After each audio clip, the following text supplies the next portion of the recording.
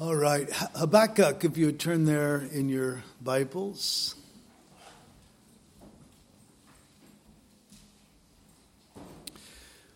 I hope that those of you that are regulars, you know that you've been reading through the book, the prophecy of Habakkuk. It's such a short little prophecy in the Bible.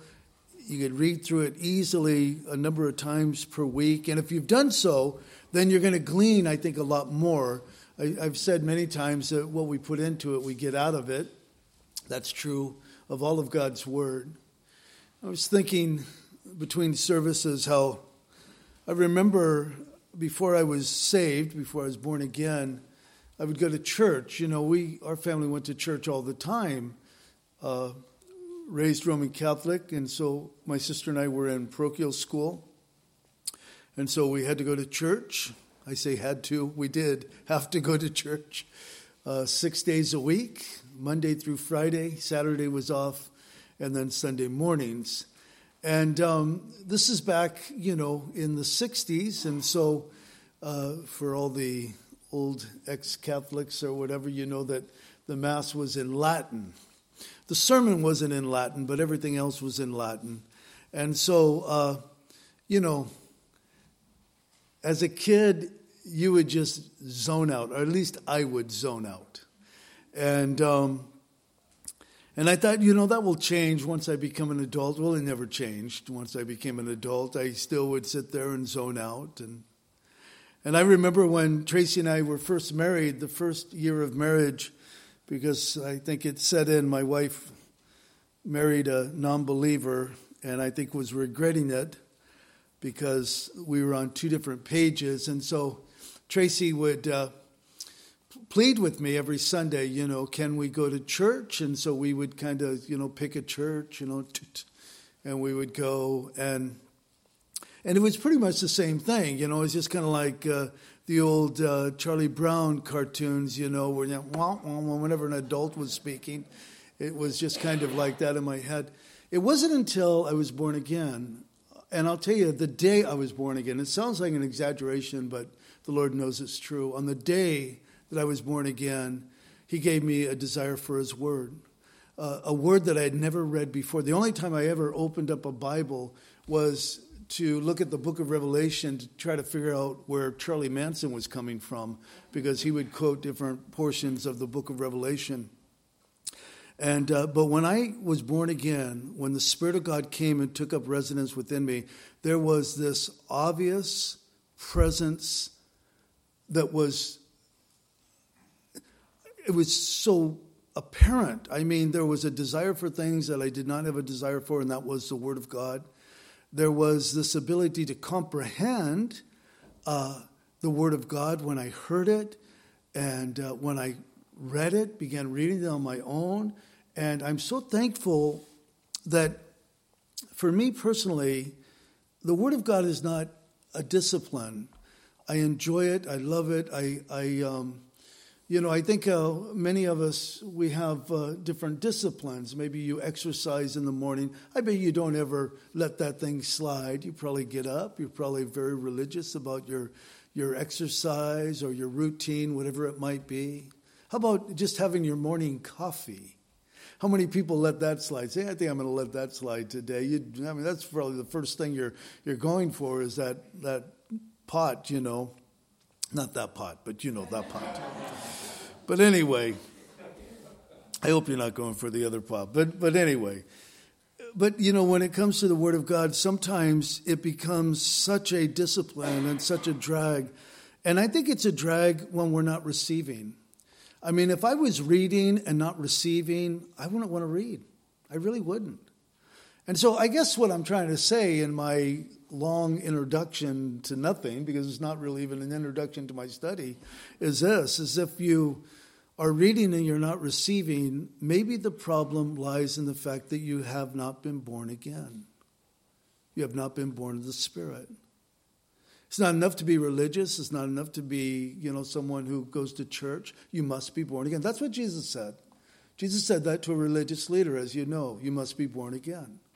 And we need to realize that that has not changed. You know, Jesus didn't say to Nicodemus, you must be born again, but after you, religion is okay. No, you must be born again. And if you're born again, it doesn't matter where you're reading in the scriptures, you are going to be able to glean from it. And we pray, Lord, that you'd help us to glean even now. Remember Habakkuk. He's burdened. He's a prophet of God. This is obviously before the Babylonian siege of Jerusalem. It took 3 different times where they came against Jerusalem. He was surely a contemporary of Isaiah and Jeremiah and the other prophets that we know. And he's concerned. He's concerned because Judah, the children of God, Israel, you know, you have Israel in the north and Judah in the south. And Judah, the people of Judah, had really given themselves to idolatry and to violence and to drunkenness and to debauchery and to coveting and there's so many things. I mean, they were acting like the non-believers, the pagan nations around them. And Habakkuk was very troubled by these things. And so he cried out to the Lord. We saw his first question, you know, how long shall I cry and you will not answer? Even cry out to you violence and you will not save? And then the Lord immediately answered and said, in essence, Habakkuk, I want you to know that I've got this covered. I'm going to raise up the Chaldeans, a bitter and hasty nation which marches through the breadth of the earth to possess dwelling places that are not theirs. Which led, of course, Habakkuk, the prophet, to ask another question.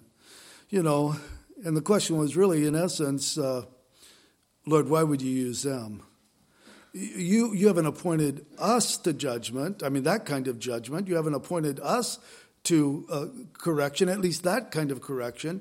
You've appointed it to them, Lord. I mean, we're not going to die, are we? And this was hard for him to take. And so the Lord responded. And as we saw last week, his response, chapter 2, verse 2, the Lord answered me and said, write the vision, make it plain on tablets, that he may run who reads it. For the vision is yet for an appointed time, but at the end it will speak and it will not lie. Though it tarry, wait for it, because it will surely come, it will not tarry. And here's the word from the Lord. Behold the proud, his soul is not upright in him, but the just shall live by his faith. Now that first part of verse 4, behold the proud, his soul is not upright in him. I read that, and to me, the context, I see the Lord saying to Habakkuk, I know you're troubled. I know you don't understand. I know that you're really baffled about this whole thing and what my plan is, how I'm going to raise up the Chaldeans. But I also want you to know, Habakkuk, I know that the proud, his soul is not upright in him. I know that the proud, the Babylonians, his soul is not upright in him. Habakkuk, I want you to understand, I know that the proud, Nebuchadnezzar, to be very specifically, is not upright in him. But you, Habakkuk, and the faithful remnant of Judah. Guys, there were always a faithful remnant. There will always be a faithful remnant. I don't care how big or how small a church is. It's usually a smaller remnant who are truly abiding in the Word and seeking to be filled with the Spirit and desiring the things of the Lord and everything. It's always a smaller remnant. I wish it was the whole. I wish you could say, oh, this whole church is sold out for the Lord. But it's always a remnant. And it was always a remnant with Israel. It's not the whole nation that's gone astray. It's not that the whole nation is serving other gods. It's not the whole nation is being violent toward their neighbors. But surely the majority was. I think that the Lord wanted Habakkuk to know that he knew who he was dealing with when he was dealing with the Babylonians, and more specifically, that he knew who he is dealing with when he was dealing with Nebuchadnezzar. Behold, the proud, his soul is not upright in him. Now, guys, if you're looking for some application, here's the first bit of application, because we all have a pride problem. Every human being has a pride problem. And pride is one of those sins that many times we don't even see in ourselves. Other people might see it, or they might hear it from the things that come from our mouth. But we rarely see it. We rarely recognize it. Sometimes, of course, if we're walking with the Lord will gently speak to us and say, that was a prideful statement that you made. And he corrects his children, and we're open to that correction. But pride. Charles Spurgeon, he wrote this, quote, "Hunt among the highest and loftiest in the world, and you shall find it," that is pride. "And then go and search among the poorest and the most despondent, and you shall find it there. There may be as much pride inside a beggar's rags as in a prince's robe. There may be as much pride inside a harlot's heart as in the heart of a model of morality." And then Spurgeon asked the question, is there any man in whose heart pride does not lurk? And we know the answer, no. Going back to Nebuchadnezzar, because guys, that's the time frame that we're looking at. It was Nebuchadnezzar who came and sacked the city of Jerusalem. It was Nebuchadnezzar who took the captives back to Babylon. Guys, by the way, do you remember from the prophets Jeremiah, Isaiah, Habakkuk, others? It's the ones who went into captivity that were going to be saved. Not those who resisted. Not those who fought. In fact, the Lord made it clear, you want to fight, you die. Because this is my judgment. So in essence, you're fighting against me. We need to think of that. Because I think we're so quick to take up arms and so slow to shut our eyes and bow our heads in prayer. But Nebuchadnezzar, he was a prideful man. Surely he was a prideful man. We see this in Daniel chapter 2. Daniel chapter 2, he has a dream. He sees this dream of his kingdom, the Babylonians, and then the kingdoms that would follow. The Babylonian kingdom would be overcome by the Medo-Persian kingdom. The Medo-Persian kingdom would be overtaken by the Grecian kingdom. The Grecian kingdom would be taken over by the two legs of the Roman Empire. And then we're yet waiting for that final kingdom, those 10 toes that will happen in our day, I believe. But he sees this dream. He has this dream. It troubles him. He knows that this isn't because he had pizza the night before. This is significant. And so he calls together all of his men in the know. And he says, I had a dream. And they said, tell us the dream. We'll give you the interpretation. He says, no, I'm not going to tell you the dream. I want you to tell me what I dreamt, and I want you to give me the interpretation. And they responded in the right way. They said, no one could do that. You're asking too much. There's no way anyone could do that. And then he says, okay, well, you all die. That's it. He's the king. He says what he wants to say. He does what he wants to do. You're dying today. And so Daniel and his friends, Shadrach, Meshach, and Abednego, what did they do? They didn't take arms and say, well, when they come, we'll fight them off as long as we can. No, they dropped to their knees and they began to pray. And the Lord gave Daniel the dream and its interpretation. You guys know the story. And so Daniel goes before the king. He tells him the dream. He gives him the interpretation. And how does Nebuchadnezzar respond?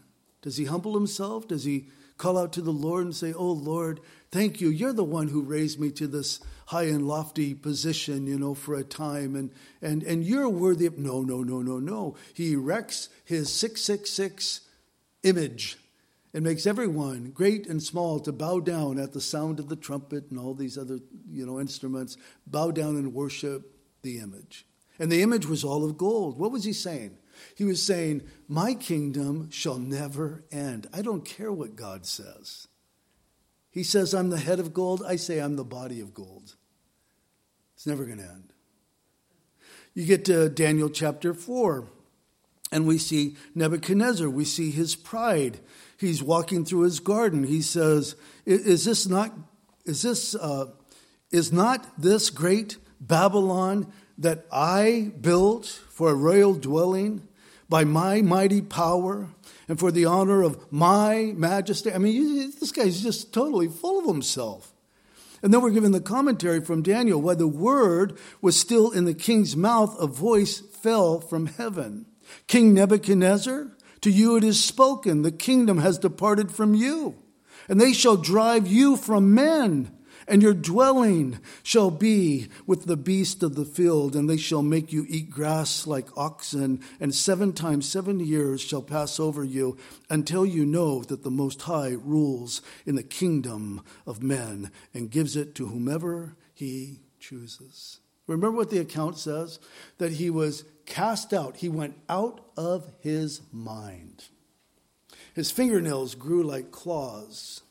The hair on his head grew like eagle's wings. He was a madman. 7 years. He's eating grass like an oxen. He needed to be humbled. Well, we're exhorted about pride as well in the New Testament. In James chapter 4 verse 6 and 1 Peter chapter 5 verse 5, we read the same verse. It's verbatim in both places. God resists the proud but gives grace to the humble. So the Lord gives us this information, guys. Listen, he gives us information for our own good. So we ask ourselves, the smart person would stop and say, well, do I want grace or do I want God's resistance? Honestly, this is what God has created us to reason with our minds. Are we? Pride. Pride is such a problem because pride looks to self. Pride exalts self. Pride praises its own glory, its own worthiness. Pride is constantly saying, that doesn't apply to you. He's not talking to you. This doesn't... See, that's what pride does. Pride. I think it's interesting, you look at the world and it's like everyone's kind of on their own path, and we think it's a legitimate thing. Jesus says, I am the way, the truth, and the life. No one comes to the Father but through me. But today in our culture, we think that, oh, that's so honorable. We hope you find your Jesus, whatever that means. Isn't it funny, the silly stuff that comes out of people's mouth, and especially those of us who profess to be Christians? There's not many paths. There's one path. And Jesus says it's a narrow path, and it's a gate that's narrow. It's hard to get in, and there's few that go that way. That's what Jesus said. We should consider these things. But, there are some, they say, well, this is my path. I want to live by works. I believe that my good works will give me a right standing with God. I'm a good man. And so I'll tell you what, listen, it doesn't matter how bad you are, you could find someone that's worse than you. And if you want to measure yourself by that person, you'll look good in your own eyes. But of course, none of us are being measured, are being weighed in the balance of what other people do or who other people are, but by the righteous standard of God. The Bible says no one is good, no, not one. No one.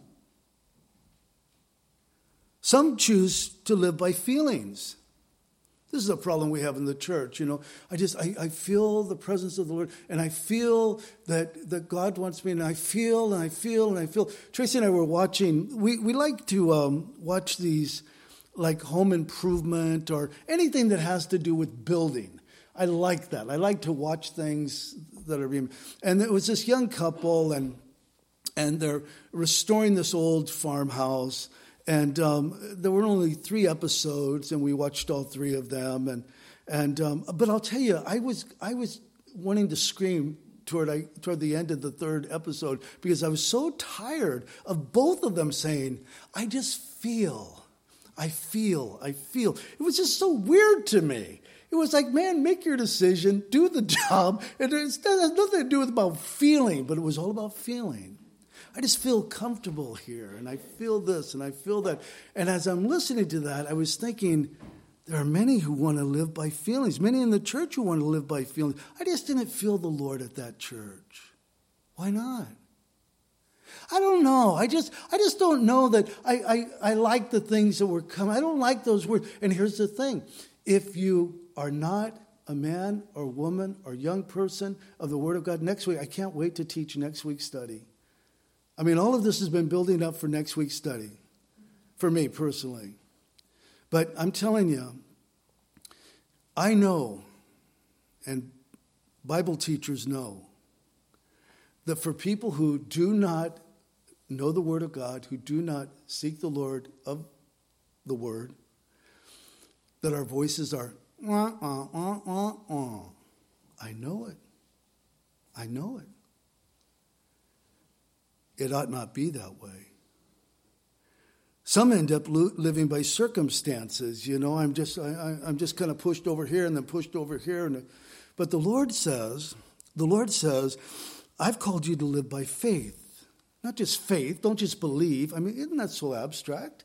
Believe. No, believe in Christ. Faith in Christ. Now, if you didn't read ahead, you're probably going to miss out because I'm not going to take the time because I didn't have enough time at the first service. But as you continue on in the text, in fact, at the beginning of verse 5, the little subtitle, you don't have it in your Bible probably, it probably says something else, but it says, "Woe to the wicked."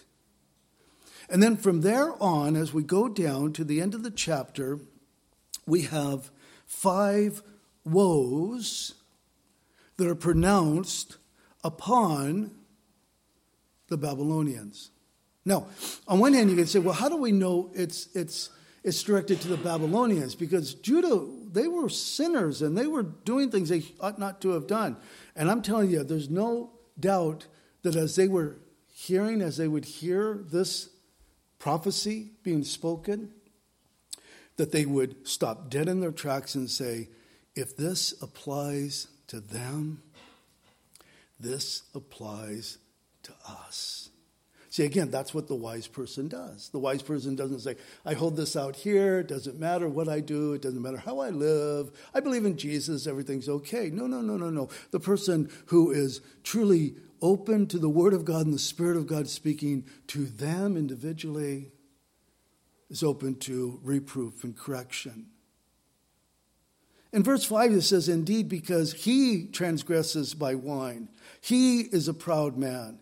He does not see, not the pronoun, he. I don't doubt that he's speaking of Nebuchadnezzar.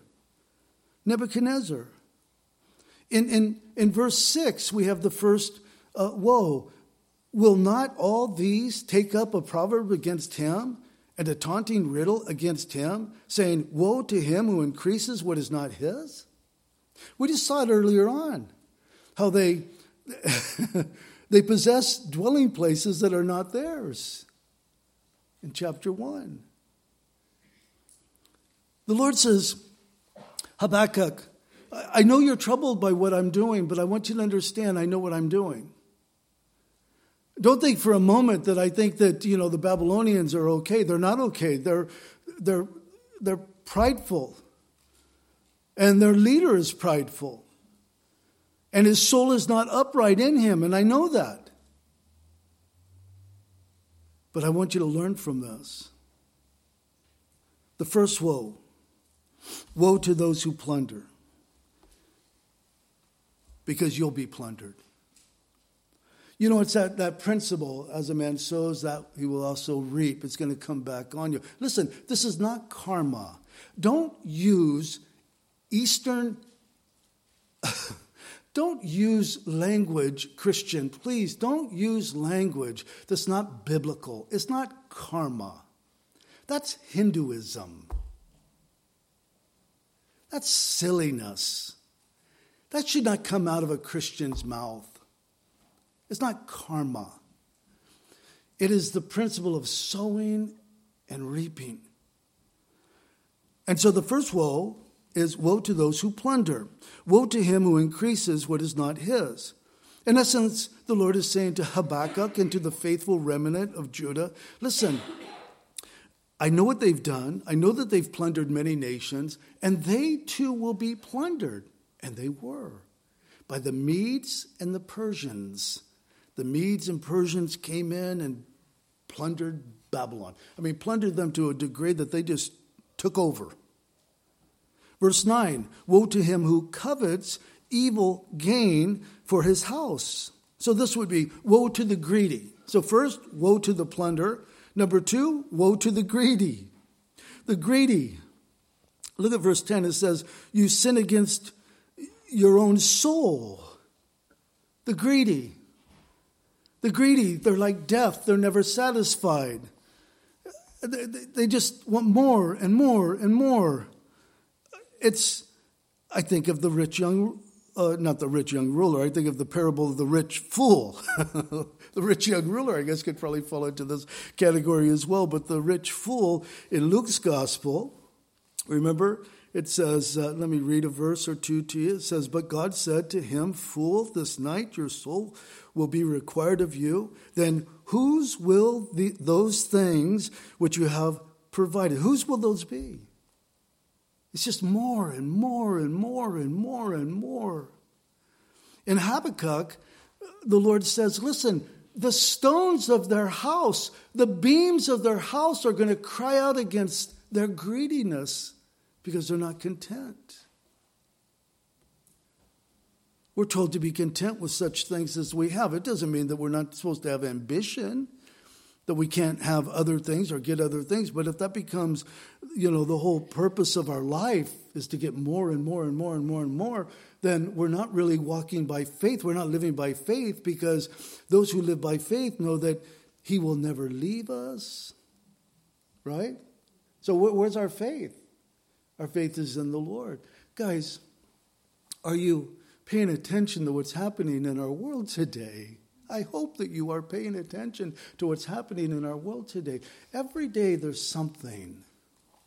Now, I'll throw this out, and some of you might say, oh, good, But there's a lot of people who depend upon Walmart.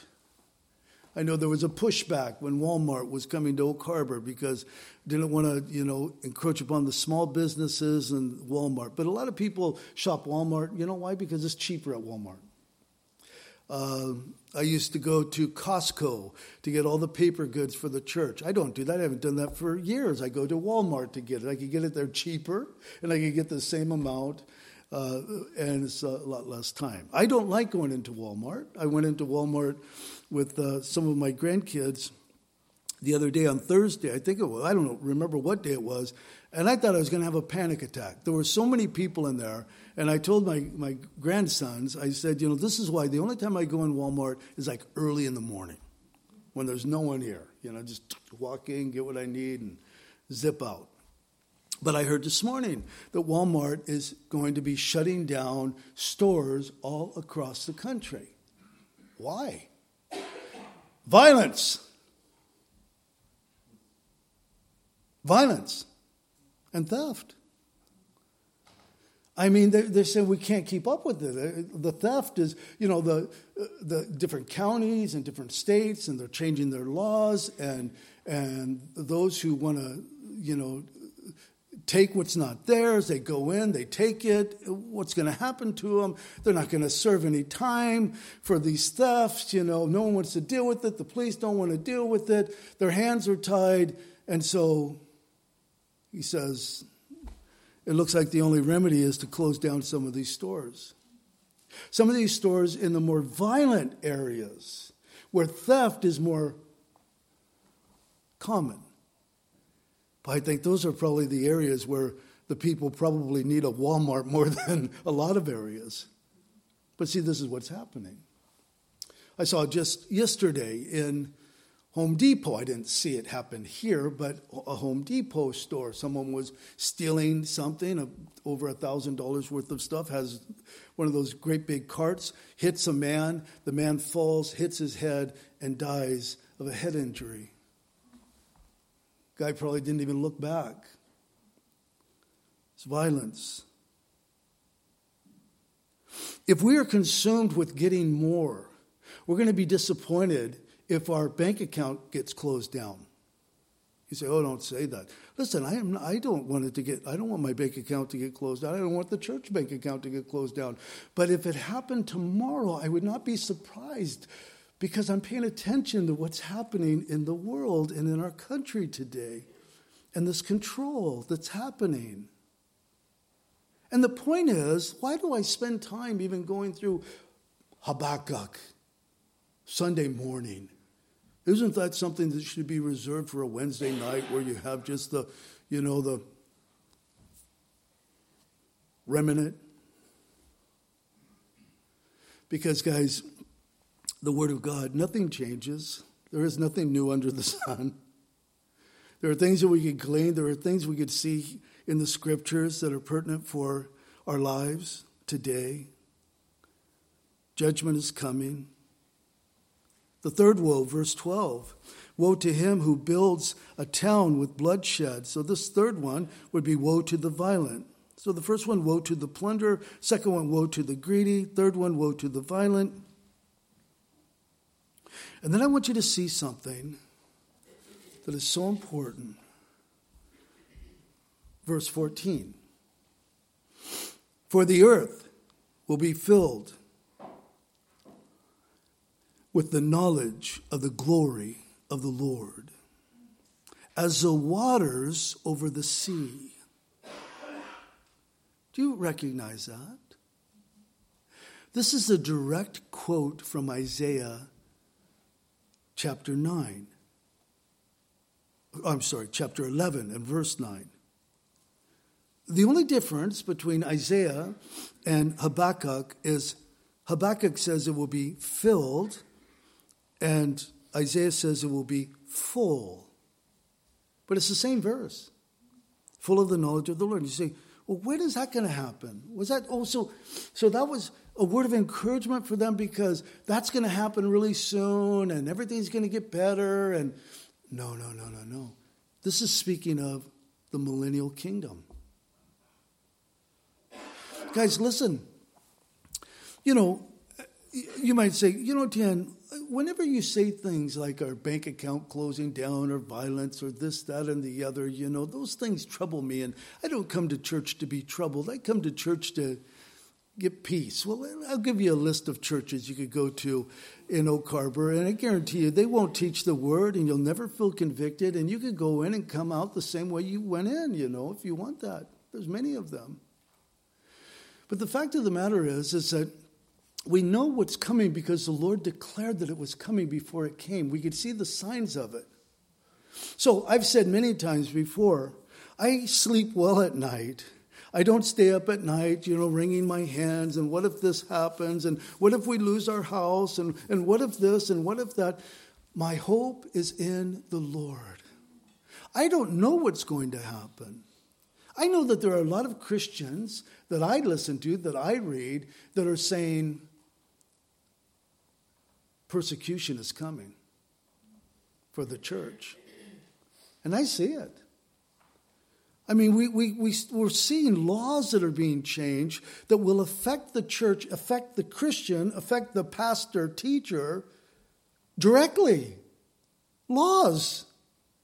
So then we're going to be put into a place where now you are breaking the law by saying this, by speaking about that.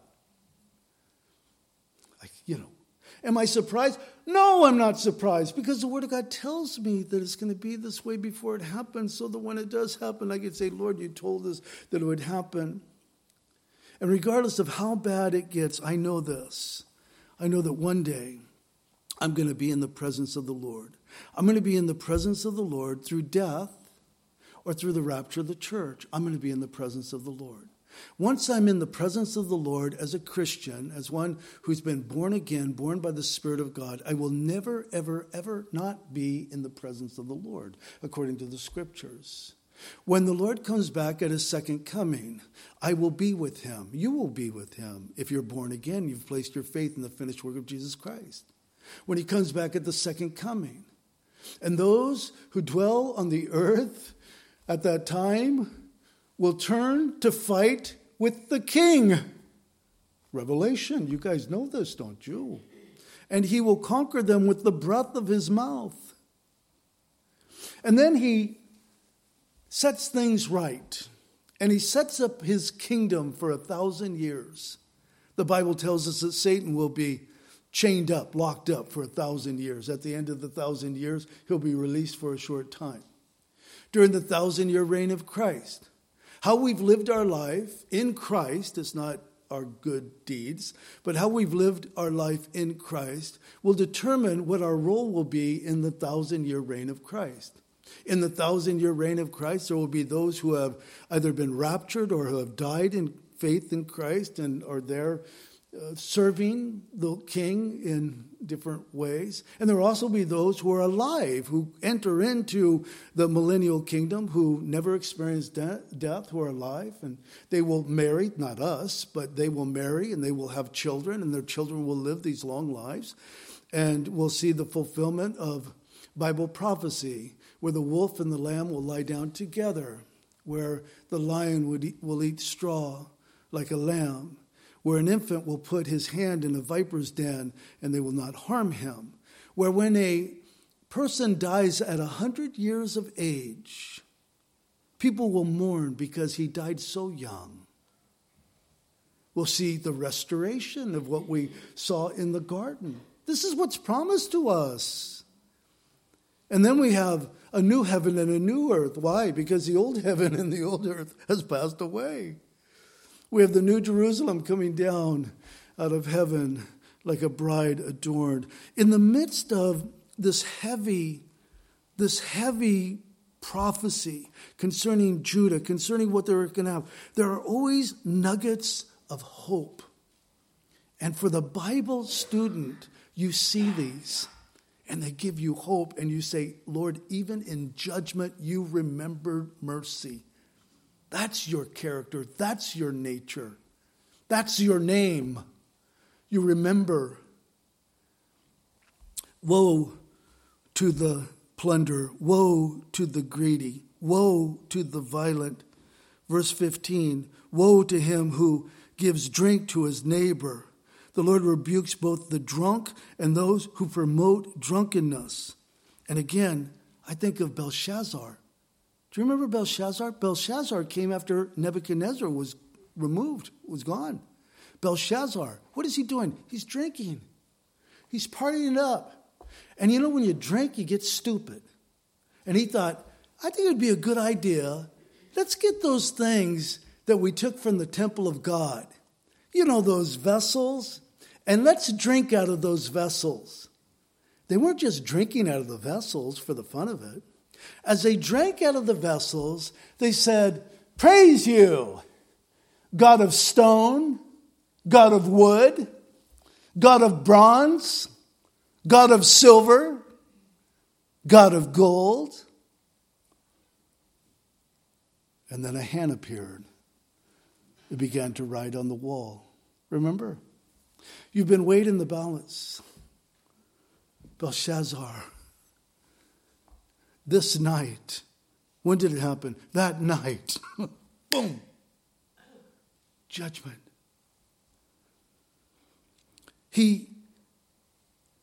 Verse 19. Woe to him who says to wood, awake. So the next one, the last one is woe to the idolater. Woe to the idolater. We look at this and we say, well, that's not us. We're not into idolatry. We don't do that type of thing. Listen, there are many idols in the church today. It troubles me. It bothers me so much. Nate touched on it. He spoke on it. And as he was speaking, you know, there's times, I listen to Bible teachers, and there are times when, you know, as I'm listening to Nate. I kind of know because I've studied the text. I know where he's going. There's many times as Nate is teaching, I'm thinking to myself, I think I would have touched on this here, and then Nate will touch on that there because it's the scripture, you know, so you just kind of know. But I always love it when the speaker goes off the text, because God is going to say something here. And he began to speak about some things. And some of these things that have been introduced to the church, and the church is embracing these things, and we wonder, what in the world, what's wrong with God's people? Enneagram, I can't even say it. But I've been following this. Andy Stanley does it at his church, and so many people, so many Christians are using this now for leadership, and this really brings us together. Do you know what? Listen, can I tell you something from an old man? I grew up in the 70s. In the 70s, this was the line. I'm a Virgo. What are you? Horoscope. You never mix a Virgo with whatever, because they're incompatible. So you could just write that off altogether, I'm sorry, I'd like to date you, but you happen to be a Leo, and I just know that it won't work. It's not in the stars, you see. And we laugh at it because it's ridiculous, and we should laugh at it. We should mock it. But we have the same thing in the church. No, Dan, this is sanctified. No, people, it's not sanctified. It's paganism. It comes from a Catholic priest who is so New Age, he doesn't know which way's up. And they promote this stuff, and church after church after church after church grabs onto this. And here's the thing. So what's your number? We've got 9. What's your number? Oh, I'm sorry. Nehemiah, we'd love to get together with you, but you're like a 3. And there's just no way it's going to happen. Maybe there'll be some changes, but this is foolishness. This is demonic. This is idolatry. And this is in the church. I want to scream because, we as a church, we support missions. We support missionaries. And in the last 3 years, we've had to stop our support of missionaries because they've gone off. We are a church that said, we've got money. we want to invest money in missions. And we're hard-pressed to find missions. And something came to light on Wednesday night after Nate taught, and Nate and I talked, and I said, you need to write a letter. And so we're contacting another mission that we support financially. We've supported them for a number of years, and we had to contact them and, in essence, give them an ultimatum. If you continue using this paganism, we're not going to support you. We'll look for another group to... Now listen to me, because you might be saying, Dan, you just get so uptight. Here's the problem, guys. There's too many Christians that are saying, that doesn't matter. That's no big deal. That doesn't matter. That doesn't matter. That doesn't matter. And have you realized that nothing matters anymore to said Christians? It doesn't matter. It should matter to us because people are perishing. I'll tell you, if I was a non-believer and I was just kind of looking around and shopping for a church or something, and this church is into this, and this church is into that, and I think I'd be thinking, man, is anyone just teaching the Word of God? I'd really like to hear the truth of the Word of God. And I'm telling you guys, we need to take these things seriously. Having dealt with the greedy, the violent, the drunkard, the idolater, the covetous,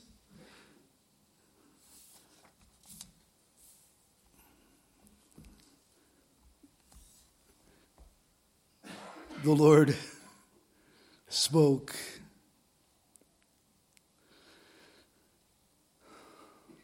Verse 20, but the Lord is in his holy temple. Let all the earth keep silent before him. That's the rightful response. Shut up. Shut it. Lord, I don't think this is a big deal. I think we could do this. I think we could practice this. I think we could practice these Hindu practices in the church. What's the big deal? I benefit so much from this. And we're not walking by faith. We're walking by something else. I get my relief. I get my pleasure. I get my joy. I'm getting it from this source or that source or this or that. All these things that are outside of the Bible. And it's no wonder that so few people have an appetite for the Word of God. And when they sit down to read the Word of God, it's like blah, blah, blah, blah, blah. They get nothing from it. And if you don't get anything from it, why would you ever want to read it? But the fact of the matter is that the prophet said that there would be a famine in the land. Not a famine of grain, but a famine of the Word of God. We live in that day and age. There's a famine of the Word of God. Guys, the proud, the greedy, the violent, the drunkard, the idolater. I can't help but think of 1 Corinthians 6:11. Nehemiah, come on up. And such were some of you, but you were washed, but you were sanctified, but you were justified in the name of the Lord Jesus Christ by the Spirit of our God. The wonderful thing is this, is none of us have to stay in that category of the proud, the greedy, the violent, the drunkard, the idolater. We could place our faith in Christ. We could be born again. We could become new creatures in Christ Jesus. I'm not saying that we won't struggle with these things. We will struggle with them. But as long as we're struggling with them, not giving in to them, see, that's the difference. I said at the first service, and I'm going to say it here, that there is this strange, it's a demonic teaching. I don't know where people get it, but it's kind of this idea that because now that I'm in Christ Jesus, I can do whatever I want and it's all covered under the blood. Where do we get that?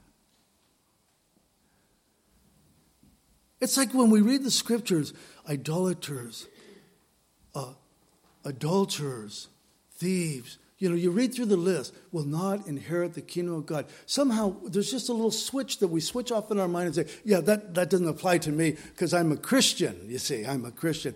But are you practicing those things? If you're practicing those things, it doesn't matter what we call ourselves. Do you see what I'm saying? Here's the thing, guys. It's not that I could do whatever I want to do. It doesn't matter. It does matter. In fact, there's the danger of getting to a place where we're no longer convicted by our actions, by our words, by even our thoughts. That we just kind of say, well, I'm just human. This is just who I am. Hey, a guy's got his urges. You got to have an outlet somewhere, And rather than that, being convicted, knowing that you're grieving the Spirit of God. Not the Spirit out there, but the Spirit in here, within us. And that we would be a people who say, Lord, I don't want to do this. And here's the wonderful thing, that when we mess up, His grace is the open door that says, repent, come to me, be restored. When we sin, He's faithful and just to forgive us our sins and to cleanse us from all unrighteousness. We do not have a license to sin. I don't know where that came from, that we could just do whatever we want to do. Stop drinking. Stop smoking pot. Stop looking at porn. Stop cheating. Stop flirting. Stop. Stop coveting what's not yours. Stop. Be sensitive to the conviction of the Holy Spirit, because the danger is that we would move beyond that. And no longer does it matter. And it must matter. Jesus is coming back. We're the light. We're it. Sometimes you think, oh, Lord, really? We're it? We're the light, Yeah, you're the light. We're the salt. And we're only going to shine as brightly, in relationship to the light, to Him, that we are. And so we need to, guys, we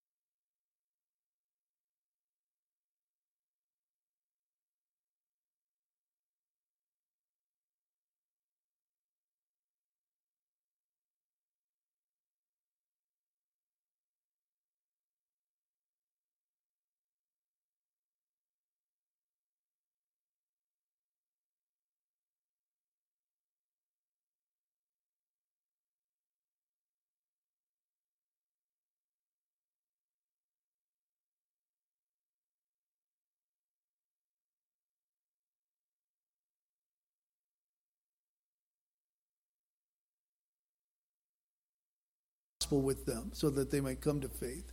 In Jesus' name, amen.